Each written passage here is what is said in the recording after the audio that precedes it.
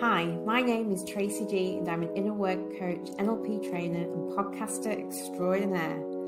Passionate about equality and a world that is more diverse and inclusive, giving each and every one of us the opportunity to be the best version of ourselves. As a biracial woman, I've experienced my fair share of discrimination in the past and come out on top. We all know that discrimination and bias still exists in the world today, and it's not always easy to know what to do about it.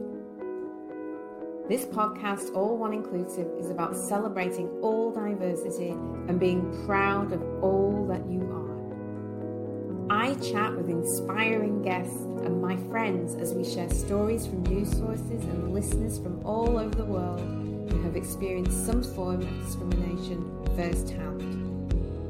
The aim is for us to be able to discuss this issue more openly so it becomes better understood by all and provide tips about what you can do to make a difference.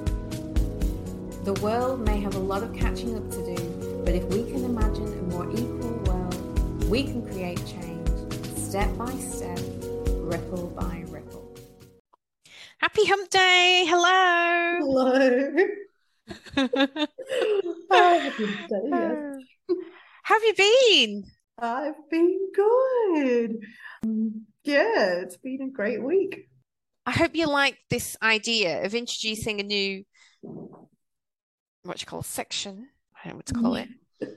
I thought it would be interesting until we get some stories coming in about, basically, I'm going to feature this part of the podcast and call it, What Would You Do? Right. What would you do? Second point. Yeah, what would you do? So I'm going to read a story and literally going to ask you, what would you do? Okay. And the story will highlight some form of discrimination bias, of course. But really, let's just give it a go. You up for it? I'm being tested, yes. Let's go. You up for it? Okay. All right, here goes. Oh, just a disclaimer. I get a lot of this material and resources from the Lean In organization. Sheryl Sandberg founded Lean In. It's amazing. It has amazing resources. And one of the I do facilitation workshops with their material. And I also develop similar material for my own. So some of these scenarios will be from Lean In. So here is a scenario for you. Ready? Yeah. Let's do it. So a colleague recommends a man for promotion over a woman, saying, I'm not sure about her long-term commitment. She just got engaged and I think she wants to have kids soon. What do you do? And what would you do? Look, obviously, the PC answer is... Oh, I want the PC answer. I want your answer. So I have never hired based on gender. I should say that. But having said that, we have all joked about the fact that, oh yeah, she's married, she's gonna have a baby soon, but not in a way that we would ever use to not hire someone. But I think, it happens that when somebody gets married, when a woman gets married, it's usually a thing, that you think about. Well, she's going to get married. She wants to have babies soon. Okay. So in that situation, obviously, I'd point out that if the woman did a good enough job as the man did, then they need to both be considered for the role. It can't just be the woman. So my industry is very female dominated, so it's just actually men are more rare to be in my industry. So I think you can't take away from the fact that everybody does consider it, that if a woman becomes pregnant, it's she's going to be on mat leave, how long is she going to take, we're going to have to replace her, blah blah. And I think it sucks that it is something people think about. I wish it wasn't, but Okay. But in terms of the roles we offer, I don't think that ends up being a disadvantage because of course we keep the roles open and it is the same position you come back to in the same, and it's very flexible in terms of the hours you want to work and everything like that. They want to have you before. Okay. So then there's some, so the point is though, there's some assumptions there. Because in this specific scenario, the scenario is there's a promotion, there's a man and a woman. Let's just say they're both equally good. Or let's just say, for argument's sake, the woman's slightly better, maybe a better candidate. The response is, I'm not sure about her long-term commitment. She just got engaged, and I think she wants to have kids soon. Yeah. Yeah. So then what would you say? Yeah, mate, you're right. Well, what would you do? Would you agree with that? Or would you do something else? Yeah, so I have been in that situation and I've said, yeah, you're probably right. She might want to get married and have kids, but if she's the better candidate, she's the better candidate, and we need to hire based on the job and not the possibility that she's going to have kids. And okay. She will have kids, so or she may not or whatever. But that's it's more about the job than it is about the person. But I can imagine that in other industries that are not female dominated and have a lot of females, because my management team is pretty much made up of all females and only one male. So I think in that case, I can imagine people going, oh yeah, sure, you're right. Maybe it is better, even if she does the better job, to hire the man. Okay. Stick around. Cool. And I get that as a consideration. There's a few things here. There's so this is what it says. Prompt your colleague to explain their thinking, which is I just did for you. So suggest to your colleague that women should decide for themselves whether or not they want to take on new challenges at work. Because somebody's just got engaged, it doesn't absolutely guarantee that they want to have kids soon. Yeah, absolutely. And even if they did, they might be the type of woman that wants to have the baby and come back after 6 months or 3 months. And I remember when I moved to Australia, I noticed that women took compared to where I was coming from, the UK, women did take a lot of maternity leave. Yeah. Which really surprised me because in the UK, you would hardly find anyone taking longer than 3 months. Wow. Yeah. Cool. And I think it was because I think that at the time, it could be completely different now. It was like the statutory, maternity payment. I think it was around what the mandatory payment was. Whereas here there's no mandatory. It's like company specific. Or I think in the last 5 years something was introduced, but when I first got here there wasn't anything, and people were taking like 6 months a year off to have children. But as a difference in my workplace, one of the girls who was going on mat leave, who said she'll come back in 3 months, was actually told by one of the managers, do you really think you'll be back in 3 months? Why don't you take some time?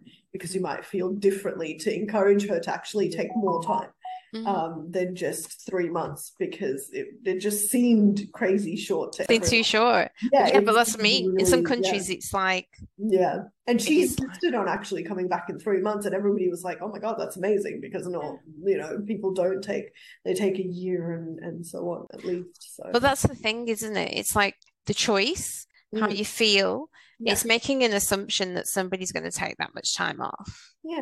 And, sometimes depending on who the person is, you can have that conversation. We've done it at work when you've asked women, okay, so do you plan to have a baby? When do you plan to have a baby? How can we figure it out so it all fits into work? And we've done that before and said, right, this is what the plan is. So you plan to get pregnant. Not everybody is that open, but it would be amazing if everybody was, right? But you can understand why people aren't. Yes. When there's the bias there. Yes, we're talking about maternal bias here. And how do we change this bias? And I think, well, what we're seeing happening and what really needs to happen is men need to be given the same. There needs to be a similar expectation. There needs to be no maternity leave as such, as more like parental leave which applies to men and women, and that's started to happen in a lot of workplaces. Yeah. And men need to be able to take as much time and also be able to declare themselves as a primary caregiver. Oh, 100%. And that needs to be policy. Yeah. And when that becomes a part and parcel of a possibility, of an opportunity for fathers, then it diminishes the potential for maternal bias as well. Yeah, exactly. I think that's what needs to happen, because it's hard to imagine what we'd say about a man who recently got engaged. What would we say? Exactly. He's just got engaged and I think he wants to have kids soon. All might be true. Yeah. But then it's not going to affect him getting the job. No, it isn't. I don't know. I think the paternity leave at the moment for where I work is about a month. And that's it, really. There's really no conversation around whether, but to be honest, nobody has approached us to take longer than that. But yeah, it'd be good. Well, that's the thing. I think, when women get engaged and married, and actually there's some stats on this, it says when women get engaged and married, studies show that they start to experience maternal bias. So people, consciously or unconsciously, and we just had a whole conversation there, start to question the competence and the commitment. And it's based on a belief, whether you're conscious of this belief or not, that women can't be fully present at work if they have responsibilities at home. And if you think about our friends that have had children, sleepless nights, yes, hard getting any sleep, coming in and working, but the partners are going through the same stuff. Exactly. So, the fathers are going through the same thing, and are people questioning their ability to be at work or be present? Yeah. The few men that we have at work who've had kids, you can tell, they're tired and they're, obviously haven't had enough sleep and stressed and whatever. But yeah, everybody's like, oh, I'm so sorry that you're going through all of that. But then nobody goes, oh shit, they can't do their job. Because they're so tired. So yeah, that's like. So there you go. So that was just an example of maternal bias. And what you can do, question somebody about that double standard. Would we be saying the same thing if it was a man? And you might, and like we just had that discussion, men should be able to take that time off as well. Yeah, exactly. But I did have a cousin who did. Oh, yeah. So he became the primary caregiver. I think he took 6 months. And his wife went back to work. So that's good. That was pretty cool. I loved it. I think Sweden, they have a lot more of that going on. I think Sweden have got it worked out. That was really cool. Because I just really think it's so important for fathers to have that time with their kids, their young children. I just see so many families where not all the time, and again, I'm no psychologist, and this is just my personal opinion from an observation. There's a lot of families where the children are close to the mother, and that's because the father wasn't there in the formative years as much, wasn't around as much because they were working. I just think that's a real shame, and there's a real opportunity to change that. So you did all right with that question, Meenal. Did I? Because no, I felt like no, I didn't went up. No, just like be honest, because it's like having an honest conversation about the real world, right? And what people think, and all we're doing here is inviting each other to open up the conversation and think about what we believe, whether it's actually true. That was our first ever. What would you do? Exciting. More to come. That's it. I don't have anything else. I'm just going to say this. Share stories, please. We want to hear your stories. If you've got any experiences that you want to share with us, especially on bias or discrimination, and how did you handle it? And did you handle it how you'd like to, or would you like to handle it a different way? We would love to know, and we will read it out. Great. Right. All right, then. That's it. That's it from us. Yeah. See you next week. See you next week. Bye. Bye. Hi, hello. Hi, how are you? I'm good, thank you. How's it going? How's your week been? It's been great. I had a few days off, so that was lovely. Have the feature, what would you do? Oh, yes. Where Oh, we share a scenario that highlights a form of bias, and mm. we ask Meenal, what would you do? So this is again a scenario.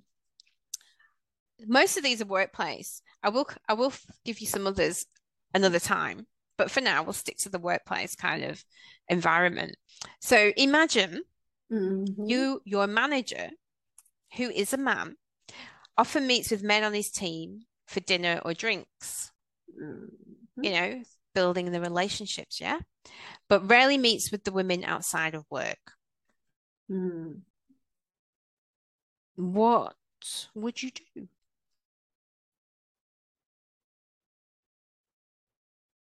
I mean, I think it would be interesting if I was in.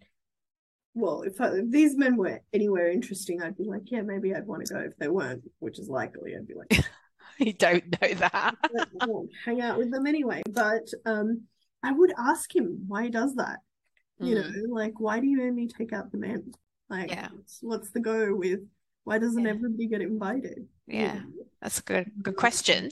And then and I'm just thinking, well, what if he says something like, oh, Jackie, she's got kids at home, so I just assume she wouldn't have time. Yes. Actually, yeah. I mean, I reckon people say that all the time. Oh, they have to get home to the kids or whatever. It's like, Mm, well, maybe they want a break from the kids. Why don't you just ask them? Just mm. invite them out and then they can say no. But I've got a question though. It's interesting. What do you think could be the reasons that this manager would do that? Well, I mean, I've just given you one idea, but what could be other I reasons? would think that he would think that, the women weren't worth developing, or, like his relationship with them or their relationship with the team wasn't as important Mm, for whatever reason. Maybe the men, he assumes that the men achieve more or are, you going to achieve more or going to end up being, I don't know, managers or something like that. Therefore, it's important for him to keep that relationship going. okay. I wonder how much then that influences, the promotions and the, like opportunities within that workplace. Then, right? Mm, mm. Uh, Yeah, I'm just trying to think of what possible ideas he has around that behavior. But anyway, mm, this is what it says. mm, Friendships at work are valuable. We know that. And actually, I think in the age of working from home, there's nothing mm, more obvious than this idea and concept of work, of those connections you have and friendships you have in your workplace, mm, and how it's diminished by the working from home, or it can be. You have to mm, put a lot of things in place to maintain that level of connection. yeah. Um, so important relationships, relationship building, information sharing Mm, can happen over coffee or a pizza or drinks. mm, And but when people are routinely excluded from outings like these, they can miss out. And if it's a manager making arrangements, it's especially problematic. Part of their responsibility is to make sure the whole team has equal access to networking opportunities. Networking is critical, I think. And I'm thinking back to some of the social things we did in mm. work. Yes. You talk, yes, you talk about your personal life, social things. You talk about work a lot as well. And Mm, you would sometimes get really good exchange of ideas, see problems, and things like that. So it's really valuable. mm, And I take the point. I would actually take that point if a manager said, Janet's married, she's got kids, and she's often expressed that she doesn't want to be out in the evenings. mm, I think that's perfectly reasonable for women and men to have that idea and feeling about themselves that they may not want to be away from their family in the evenings, and I think that's okay. Then the manager needs to make another opportunity. yeah. whether it's in the day, whether it's the lunch, whether it's a breakfast, Yeah. whether it's on a weekend, even though that might not be good either. But it needs to make other opportunities instead of so that people can be included. Yeah. Actually, that's a really good point. It ties into what we were talking about earlier. There's not one way to interact and build relationships, right? Exactly. Be more inclusive. I know we were talking about traditionally around alcohol and dinner in the evenings because it's after work, but then you have to bring it into work so that it can be more inclusive. Exactly. What else does we say here? So this is your manager. So you have a standing to raise this with him. Say that you've noticed that he goes for drinks with men on the team more than the women and explain why it matters. You can also offer solutions if he's uncomfortable going to dinner with women. Suggest that he meet everyone for breakfast or lunch. And then why it happens, it's because men might feel more comfortable in the presence of men, some men. Yeah. That's one of them. And it's an affinity bias. It's the same with some women. Some women may only feel comfortable in the presence of other women as opposed to men. You know, it's not a one-way thing, but you can see how it's problematic in the workplace. And this, so what we're highlighting here is affinity bias, where you're drawn to people like you and less drawn to people that are different from you, whether that's because they're a different sex or whatever, different. Affinity bias is huge. And that's why you need to have, that's why it's really useful to have, you know, checklists when you're interviewing. Because what tends to happen is people just, oh, I like them. You like them. Yeah. Because there's something that it might be an affinity bias. Like that you're a kind of person, you're, you know, an affinity bias. So you need to have objective criteria that everybody follows when you're interviewing people, because you can fall into that trap. And it is a trap that we can all be guilty of in who we're friends with. And if you have affinity bias with who you're friends with, fine. You are limiting you're limiting the abundance of your friendships. But in the workplace, this is how we end up with just white men in management. So you need to be a bit more aware and a bit more objective about it. Where am I reading here? So, you know, he may be nervous for other reasons. Some men are wary of spending time with women colleagues outside of work for fear of seeming inappropriate. And that's a reasonable fear as well. But again, there's solutions to that. So I think it's opening the conversation as to why. That's why I was asking you, why would somebody do that? We didn't come up with the idea that some men might be uncomfortable with women, it being seen inappropriate. Yeah. You know, the old-fashioned sense that you've got some sort of romantic agenda. Yeah. If you're hanging out with the opposite sex. So I feel like these are reasonable fears that we need to address rather than judge if people are open to having that conversation. It's a good point about the not judging. Yeah, because you don't know unless you ask. So, you know, like we make assumptions, oh, it's because of this, it's because of that. Just ask. You just noticed, like innocently, like you're genuinely curious. I think it's easier. You can have that headspace, or, you know, in your head, you're like, well, it could be this, it could be this. And the probably things you're thinking are probably really bad things, the worst possible things. Or it could be something else, benefit of the doubt. What would be the ask? I love kids because they just ask questions. Yeah. Without thinking about any judgments. Yes. I love it. That's what the best thing. It's be a kid. Ask without judgment. And that's it. That's it. We just gave an example of affinity bias. What you can do about it. Awesome. There you go. Have you learned about a new type of bias, or are you already aware of affinity bias? No, I was not aware of affinity bias, actually. Makes sense. I was particularly interested that, it might affect the interviews that you do. Absolutely. So, yeah. Yeah. That's why HR, like I remember developing when I was interviewing people, of a checklist of things that we wanted for this role. Rightly or wrongly, we wanted, you know, X, Y, and Z. And then assessing through the question, the CV and the questioning, whether those person had them. And if I was getting, and I'll be honest, if I was getting a feeling as, oh, I don't know if I like this person, I had to be very objective and ask myself, well, what were the reasons?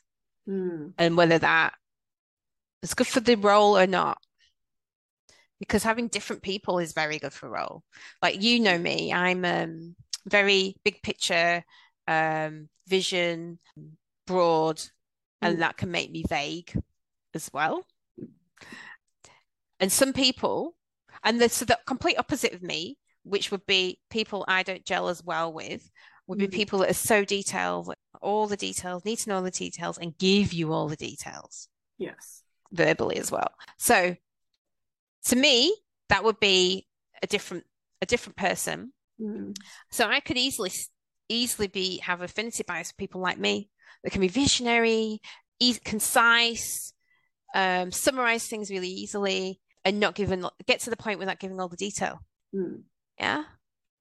But for this role, it might be more beneficial to have somebody that can really dig into the detail and give the detail. So that's what I mean. That's just an example of being really clear on what you need for the role. You know, do you need somebody that's direct, or do you need somebody that's so vague that can't get to the point? Or do you need somebody that's diplomatic, or do you need somebody that's direct and is with respect? You know, you got to think about what these things, the qualities you want, and whether that candidate can give you that.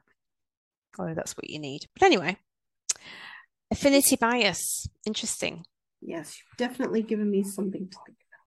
So we'll see you next week. See you next week. Bye. Bye. Hi. Happy Hump Day. Happy Hump Day. Oh. And as it's December, we're trying to be very Christmassy themed. I've got my little. This is all I had, but they're like Christmas. Yeah, I've got earrings in. I've got angels in. Oh, Like you can see, I've got angel earrings in. yeah. Yeah, the little Christmas earrings going on. Getting in the mood. Actually, I haven't put any decorations up yet. I really get up to that this weekend. That's my next. Do you put them up at your place? No, I'm very lazy. I did do it like the first year or whatever I moved in, but then I realized I have to take them down. And I was one of the people who had them up like till January or something. And then I was like, oh God, I can't do that. So now I'm like, oh, it's fine. Oh, that's fine. True. But in theory, you don't really celebrate Christmas. Yeah, in theory, I guess. Yeah. I mean, I don't go to church or anything, so no. Yes. I mean, I celebrate Christmas with you guys. It's always that's nice. Yeah. You like that? Yeah, absolutely. I like the food.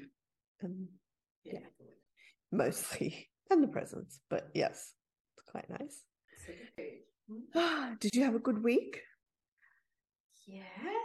And by going, what did I do? Yes.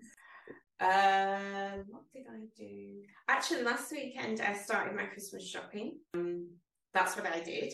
So I'm nearly finished. I still got a couple of presents to do, and cards, because I need to send them this weekend to get home. I like to do written cards to my family in the UK. Oh, that's lovely. So I always write cards. Do you know what though? It's so ridiculous. It costs me, just to send the card, I spent $40 in stamps. Oh my God. Just to send cards to my family. Cost nearly as much as the cards. Yeah. But, yeah. So it's an expense just sending cards. Yeah. So I don't send gifts so much as cards. Yeah, it's mad. Well, gifts would be crazy then. I usually just say, what I usually do is send a hamper and say that's the family gift from me. Oh, yeah. That's what I usually do, and do it online. That's usually what I do. And then that's it. They get a hamper and they get a card from me, unless I'm there, and then I can buy actual presents. And then my mum whinges every year. I don't know what to get you. It's like, you don't need to get me anything. Just send me a card. Yeah. And she's like, no, I'm going to get you something. I don't know what to get you. And I can't send you something because it costs more to send than what it cost. Yes, exactly. And my mum's not very techy, online-y. So I just suggest to just get something online. You can send her links. But I think she probably needs VPN though, because Australian stuff. Anyway, she doesn't have to figure it out, so it's all good. Fair enough. Do you buy presents in your family for each other? No, because you don't celebrate it. Although one year, randomly, my mum, because she always has this little Christmas tree, that she puts out. And 1 year, randomly, she decided to give us literally white envelopes with money in it, like plain envelopes with money in it. I was like, that's lovely. It was so random. I mean, very well appreciated. But yes, very random. Because my brothers tend to travel during that time. Yeah. They're usually not here, so. I have a question for you, right? So you do not celebrate Christmas. And do people say to you Merry Christmas? Yeah. And I say to people Merry Christmas. And you say to people Merry Christmas, cool. Yeah, because I overheard someone the other day go Merry Christmas, and then they go, oh, can I still say that? And they said, I don't know what you're allowed to say these days, right? And I was just like, I didn't say anything because it wasn't my conversation. I was over listening in. I kind of wish I had now, but this happens to me all the time. I hear things, they annoy me, but they're not. I'm not in the conversation, and so I don't say anything. But I mean, why wouldn't you be allowed to say Merry Christmas? Well, and this is me making up the story behind this. This is a whole. Oh, we're so politically correct. You can't even say Merry Christmas anymore because there's people that don't celebrate Christmas, and that's perceived to be not okay, right? Yeah. So that's the story I'm telling myself about this conversation with the people that are having it. And I'm just like, who cares? I've never met someone who does not celebrate Christmas, not yet, that gets offended. Yeah. I haven't heard of people even being offended. I think the only reason it's a topic is just to recognize that people have different holidays that are important to them. And you can end up and I guess in the workplace it's like, well, not everybody celebrates Christmas, and that's fine, but I've never met anyone that's poo-pooing that. The only difference I've seen over the years recently is because now people realize Diwali is a thing. Like it's more prominent. And, if I take leave, I can say, oh, I'm taking it for Diwali or whatever. And people say Happy Diwali to me. Yeah. Like random. Which is nice. Which is lovely. So that's the only thing that just, it doesn't mean that you don't do Christmas. I do Christmas. And at our Christmas party, one of my favorite things is doing the carols. Like everybody's like, oh, last year they're like, Mina wants to sing carols. Oh wow, do you like singing carols? Yeah, I do. I didn't know that. But my boss, my director, he'd picked really because he's in an a cappella group and he sings like wow. And lots of the doctors, they actually play instruments. They're all very musical and talented. But he picked really intense carols to sing, and all the young generations were like, we've never even heard of this. I'm gonna say, what's an intense carol? I think I'd heard it anyway. It just looked, and this year they were like, can we sing Jingle Bells? Was it things like Deck the Halls or something? Yeah, maybe. I can't. You don't remember. Oh, I didn't know you liked. Oh, we have to do carols at Christmas just for you. Oh, it was just random because somebody plays the piano and yeah. Wow, yeah, it's pretty impressive. Yes, that is pretty cool. Oh wow. Oh, but yeah, that was the conversation I heard. I'm just like, oh come on. Yeah, it's just about recognizing that other people celebrate different significant holidays for them, and then recognizing that. Yeah, exactly. And I don't see anybody getting offended if you say Merry Christmas and they don't celebrate Christmas. Yeah, exactly. If you're so concerned, then just say Happy Holidays. Exactly. you're so concerned or worried about saying the wrong thing, just say happy holidays. Happy holidays. Yeah, exactly. Yeah. So, I don't actually wear that much lipstick, but now I know that, I'll think twice about which brand of lipstick I buy. Nothing, matte lipsticks are perfectly fine as far as I know. I've just got so many. Right, okay. So wrap it up. Are you ready? yes. But what would you do? I'm trying to come up with my own little jingle there. All right, so what would you do, Meenal? Mm-hmm. So this is the scenario. This is a workplace scenario. You notice that your colleague, who is a woman, gets spoken over and interrupted more often than others during virtual team meetings. Yeah, I think in this case it would be helpful just to help and to be the person who says to the person who is interrupting her that, wait, hang on a second, just let whoever say, Anna, can we just let Anna finish, please? Every time, if somebody interrupts, and it doesn't have to be Anna, it can be anyone, just be like, no, let's just wait for her to finish her thought, and then you can speak afterwards. So that's very helpful. Good. Cool. Actually, I've had this in meetings. Like, I've noticed this, and it's actually not always men that do it, but the fact is, stats show that women are interrupted more than men. Yeah. Right. So that's why we're talking about it. But I have seen that other women specific women interrupt people a lot more. Yeah. And I think it's a quality. Yeah. And I've done it. I'm not saying I've never interrupted people. I totally have.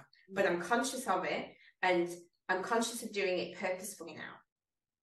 As in, so for example, if I'm chairing a meeting and people are talking and the person who's talking is talking for too long about something that's going to take up too much time, they're repeating themselves, they're repeating what they've said, that kind of thing, I have to interrupt them because it's my job to keep us moving through the items and keep on track. So that's purposeful interruption, right? The difference is somebody's making a point, you disagree or you have a thought, and you have to get it out your mouth now, rather than just waiting for that person to finish what they're saying. Or you disagree and you want to cut them off, and it's very disrespectful. And so there's a difference. There's definitely appropriate time where you may need to interrupt someone.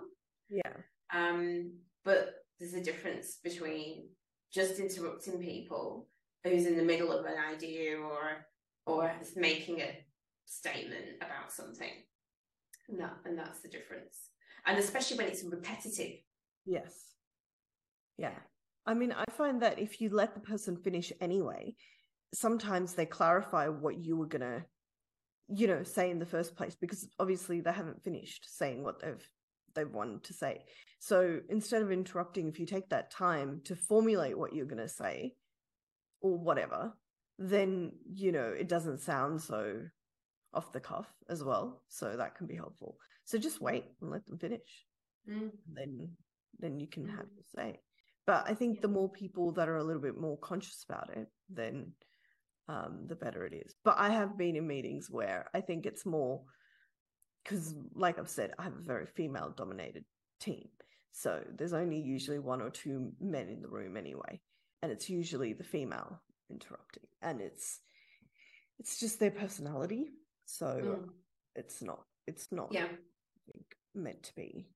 Yeah, I get it. But just because it's the personality doesn't mean it's a good thing. And I agree. I've seen women do that, where they constantly, there's certain people that will get interrupted a lot. Yeah. And certain people that will do the interrupting. Yeah. Yeah. And that's really needs managing by whoever's leading that team or whoever's chairing that meeting. Yes. Often in meetings when it happens, it really needs to be managed so that everybody feels like they are heard. Yes. Yeah. Otherwise, you get people that will never contribute. Yeah. And who have great ideas. And who have great ideas, exactly. Yeah. So you're right. It just so happens that when they've done the research, It's women that are more regularly interrupting than men. But if you talk about it generally, there are people with personality to do that. Yeah. And there's people that are more likely to sit back. And it's your job as a leader to get everybody's ideas, everybody's great ideas. Or otherwise, if they've not got good ideas or got something of value to contribute, then why are they there? Yeah. And I think I've been in a couple of meetings where the chair, and I can't remember whether they were male or female, but they've realized, like they've gone through the room and realized that, oh, somebody has an idea, but they haven't spoken up, maybe because they're intimidated or whatever it is. And they've just stopped everyone and gone, do you have an idea? Do you want to talk? And at that point, because they've been prompted, they've gone, oh, yes, I think it's, whatever. And that's really good chairing of a meeting and good leadership right there, to realize that people want to talk. And it's very good. Exactly. And then I guess to the point of what you would say, because it's like, what would you do if you notice consistently that this person getting over, interrupted every time they try to talk? What would you do? I'm not reading what it says here. I would say, personally, I would go take that other person to the side and say, I take both of them to the side separately, have separate conversations. With the person that's doing the interrupting, if it was like a characteristic that they constantly did, yes, I would say, I don't know if you've noticed, but you often interrupt this person or other people. They might be just doing it to lots of people when they're talking. Can you think about letting them finish before you make your point? I've given that as constructive feedback. I said, what you say is usually really valuable as well. Absolutely. Really valuable. And I always want to hear what you have to say. But I'd like to hear what everyone has to say. So it's important that we let people finish speaking without interrupting them. So I'd say that. And then with the other person say, I noticed that when you were talking, you were interrupted by this person, and it happened. Is that something you've noticed? See what they're saying. Yeah, no, whatever. Okay, so I'd just say maybe try this next time. It's up to you. Or I would ask them, what would you do next time if you're interrupted? See what they say. So the idea is for them to come up with their own solution. And if they don't have any ideas, then I'd have to prompt them and say, maybe you could say, I just want to finish what I was saying. Yeah. If that's okay. That's all you need to say. It doesn't have to be rude or with anger. Just say, hold on, I just want to finish what I was saying. Yeah. Just say it loud enough. That would be my advice. What would you say? What would you do? Yeah, I think it is important to tell the person who's interrupting that, just let people talk, especially if it's a pattern of behavior, right? But definitely, and if you're in that meeting, I would say that you need to, and the person who's been interrupted doesn't say anything, then, people should be like letting her or him, if it's a him, finish talking before, so that's helpful, recognizing it, so you can help the person. The reason I speak to the person who was being interrupted is because can empower them to empowering them, because otherwise you're putting them in the victim mode, like I'm helpless, I can't help myself, so I'm going to do it. I'm going to rescue you. Yeah, absolutely. Anyway, what does it say? It says why it matters.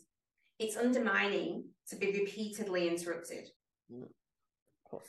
It means that the team loses out on the woman's ideas and insights if it's a woman. Plus, in a virtual context, meetings can carry more weight than they otherwise might without informal interactions in the office. So if you're not seeing each other in the office, the virtual meeting is your only decision-making discussion forum. So without informal interactions in the office, virtual meetings become the central avenue for information sharing, brainstorming, and reputation building. It's so true. If I think about it, I'll come back to this in a minute. You notice that your colleague who is a woman gets spoken over and interrupted more often than others during virtual team meetings. So what do? In the moment, you can use the chat feature to write something like, can we circle back to Jessica? Like, because like you said, I'll let that person speak. So instead of saying it, you could just type in the chat, can we circle back to Jessica? In the long run, encourage norms that promote equal participation, like everyone using the chat feature when they want to chime in, so that it's not interrupting. That's a good idea. You think, I need to say this. Because sometimes, and I'm so guilty of this, I think it and I feel like I have to say it or else I'll forget. Yeah. So it's like write it down is the thing, but you can put it in the chat and then it doesn't interrupt them and they can look at it when they're finished. Assuming it's a virtual meeting, of course. Yeah, like using the chat feature when you want to chime in. If you're brainstorming, have people take turns. There's lots of methodologies for that, activities for that kind of equal participation. Or use a virtual brainstorming tool. You can also use breakout rooms to create smaller groups. One study found that women get similar amounts of airtime as men in groups of 6 or fewer. Didn't know that. But less than men when in groups of 7 or more. Interesting. In general, women are interrupted far more often than men. Researchers believe that this happens just as often in virtual meetings, if not more. This may be rooted in a common form of bias. People often value women's contributions less highly than men's. And it's called performance bias. And that just means there's perception that women perform less well than men. It's a perception. It is a perception. In lots of things. Women drivers, for example. Yes. Exactly. That's a biased stereotype that's out there. It's true. It's about letting everybody have an equal voice at the table. Yeah, and not missing out on good ideas. Yeah, missing out on good ideas. And actually, I'm thinking about scenarios from my corporate days where people were perceived as not contributing. Like the perception of that person from not speaking during meetings is that they don't have anything valuable to contribute. Yeah. They are not a good leader, boss, manager, right? I'm totally heard about that. Yeah. And then I've actually worked with this person as my boss, let's say. And they've been really good. So that's why I think it's important to not only have conversation with the interrupting people, but the people that are allowing people to interrupt them or not speaking. Yeah. Because the fact is, if you're not speaking, you're not contributing visibly, there must have been behind the scenes to get where they are. And smaller groups, they would speak more. And that's that I'd actually thinking about it. I've noticed that. In really small groups, like 2 or 3 or 4 people, they're way more vocal. But when it's a whole, when it's a lot bigger, don't hear a peep. Yeah.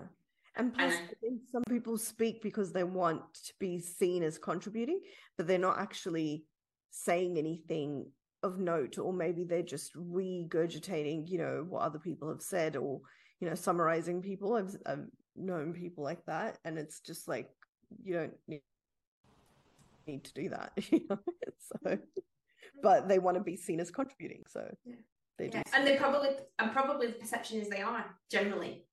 Exactly, when it's not actually that. So so strategies, like from my other side, but I've noticed that perception of people that have not been good managers, leaders, or whatever, contributors, because they don't speak in big groups.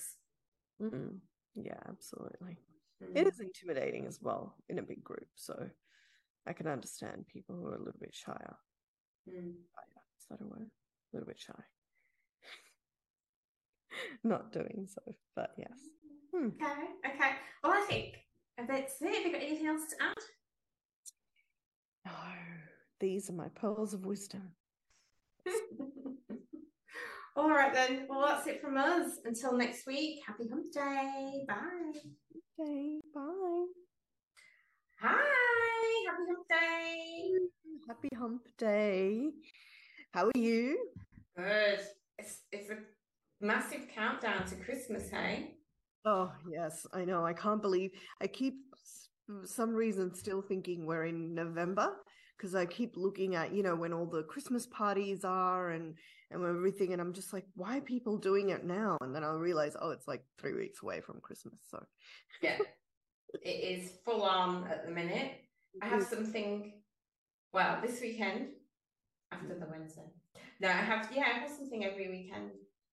Oh, wow. Yes, I'm going to a faculty Christmas party, which I'm told is going to be quite fancy on Monday. So I'm like, ooh, like fancy. I'm like, what should I bring? And I'm like, I need to bring wine, and I know nothing about wine, and I'm like, shit. I'm like having to go to Dan Murphy's probably and be like, what is a good wine? Yeah, they have good people there usually to advise you. Exactly. I don't know. Most people drink red, or is it better to go with white? I don't know. No, like I'm a red. I prefer red myself. This depends. Is it a day event or a night event? It's a night event. Probably red. Yeah. Okay. Good to know. Good to know. I would drink Coke, of course, but of course. How's your Christmas shopping going? Oh, I still got to get a couple of presents. Yeah, I'll have to do that this weekend probably.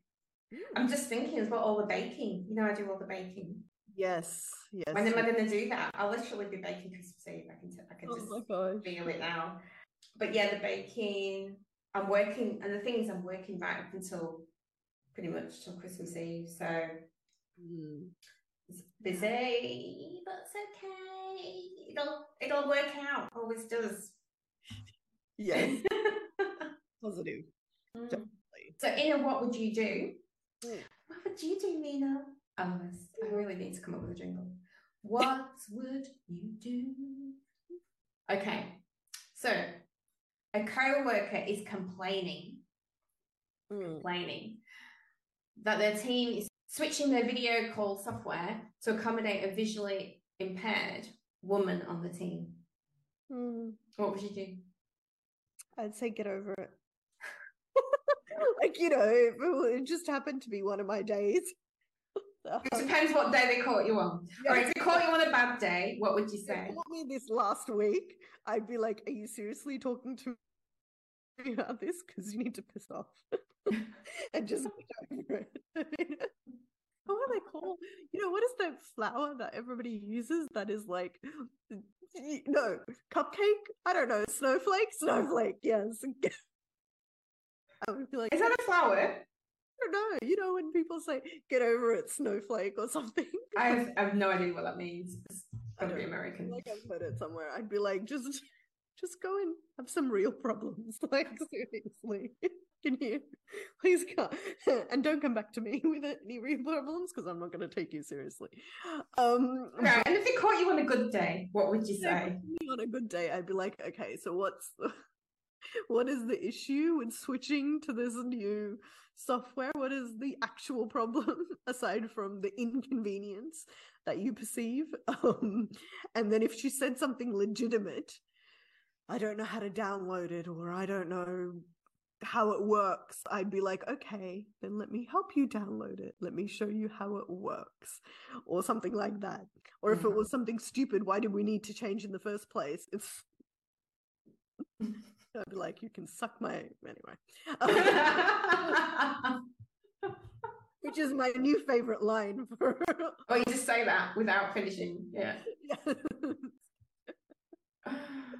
Okay. So yeah, I think that's how I would do it. Maybe after my holidays it wouldn't be different. But yes, for now I think. I actually remember something similar happening at work. A new starter, and they were installing one of those mobile desk things. Oh, right. And we haven't met this new starter, obviously. But people were complaining. They were like, oh, why do they get some special desk? Kind of curious as well, like why? Because nobody knew who this person was coming was. Yeah. So there was rumblings, but also everybody wanted to. Yeah, a desk that stands. Yeah. Well, obviously nobody else was getting one, but you know, ultimately this person started. They're lovely. You got to know them, and you understood that they'd had a serious accident and many years ago and had back problems, so they had to stand up a lot. And this is why, and that's a great example of accommodating someone with a disability, basically. But how it was received was, what happened was they ended up putting, not everybody got a stand-up desk, but they would put a couple on each floor so that you could move to a stand-up desk and work. And that became more, because obviously people must have said something, well, it would be really nice because you just don't want to be sitting at your desk 8 hours or whatever. So that was the only time I've seen anything similar in this scenario.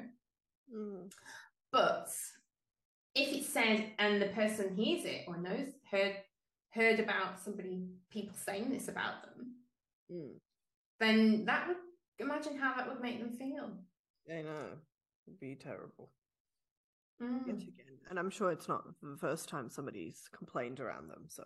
Yeah, probably not the first time somebody's complained that something's been, I mean, that's what equality means to me. It means making the environment, making everybody's environment in a way that they can thrive.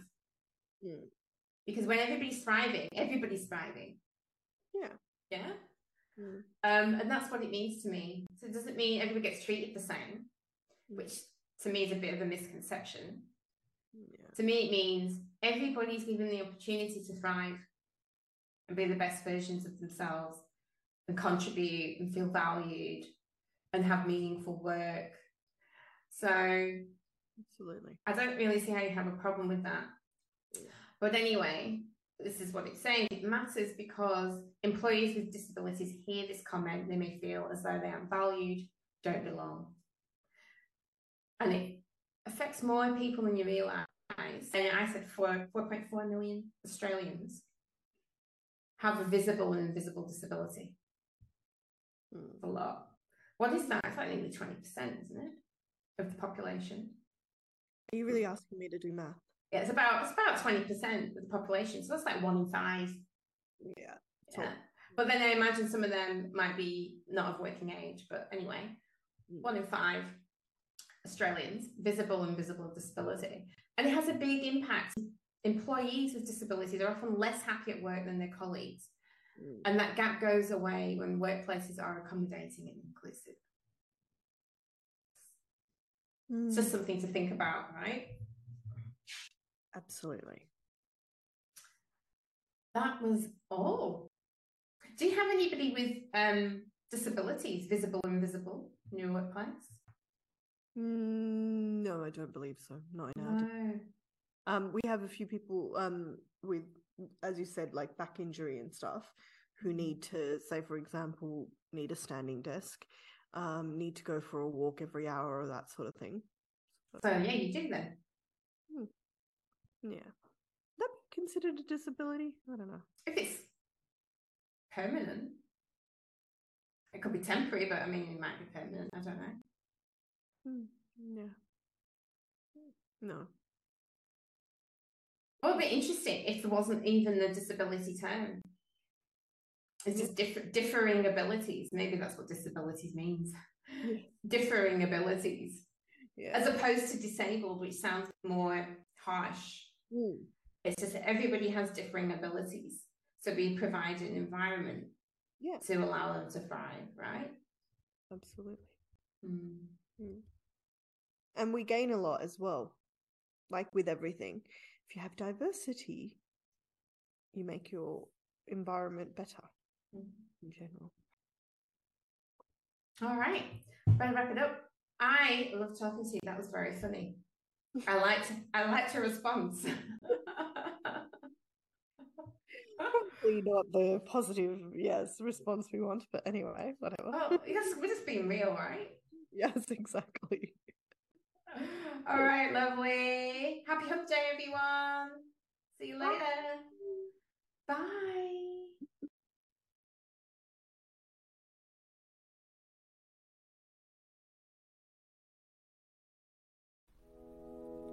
Thank you so much for tuning in. We hope you had as much fun with us today as we did. If what you heard resonated with you, don't forget to show the love and like our YouTube channel, All One with Tracy G. Give us a 5-star rating on whichever podcast platform is lucky enough to have this episode because they rock too.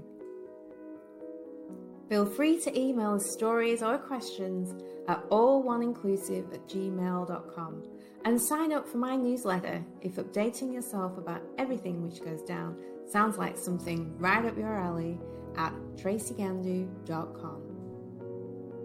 Until the next time, see ya!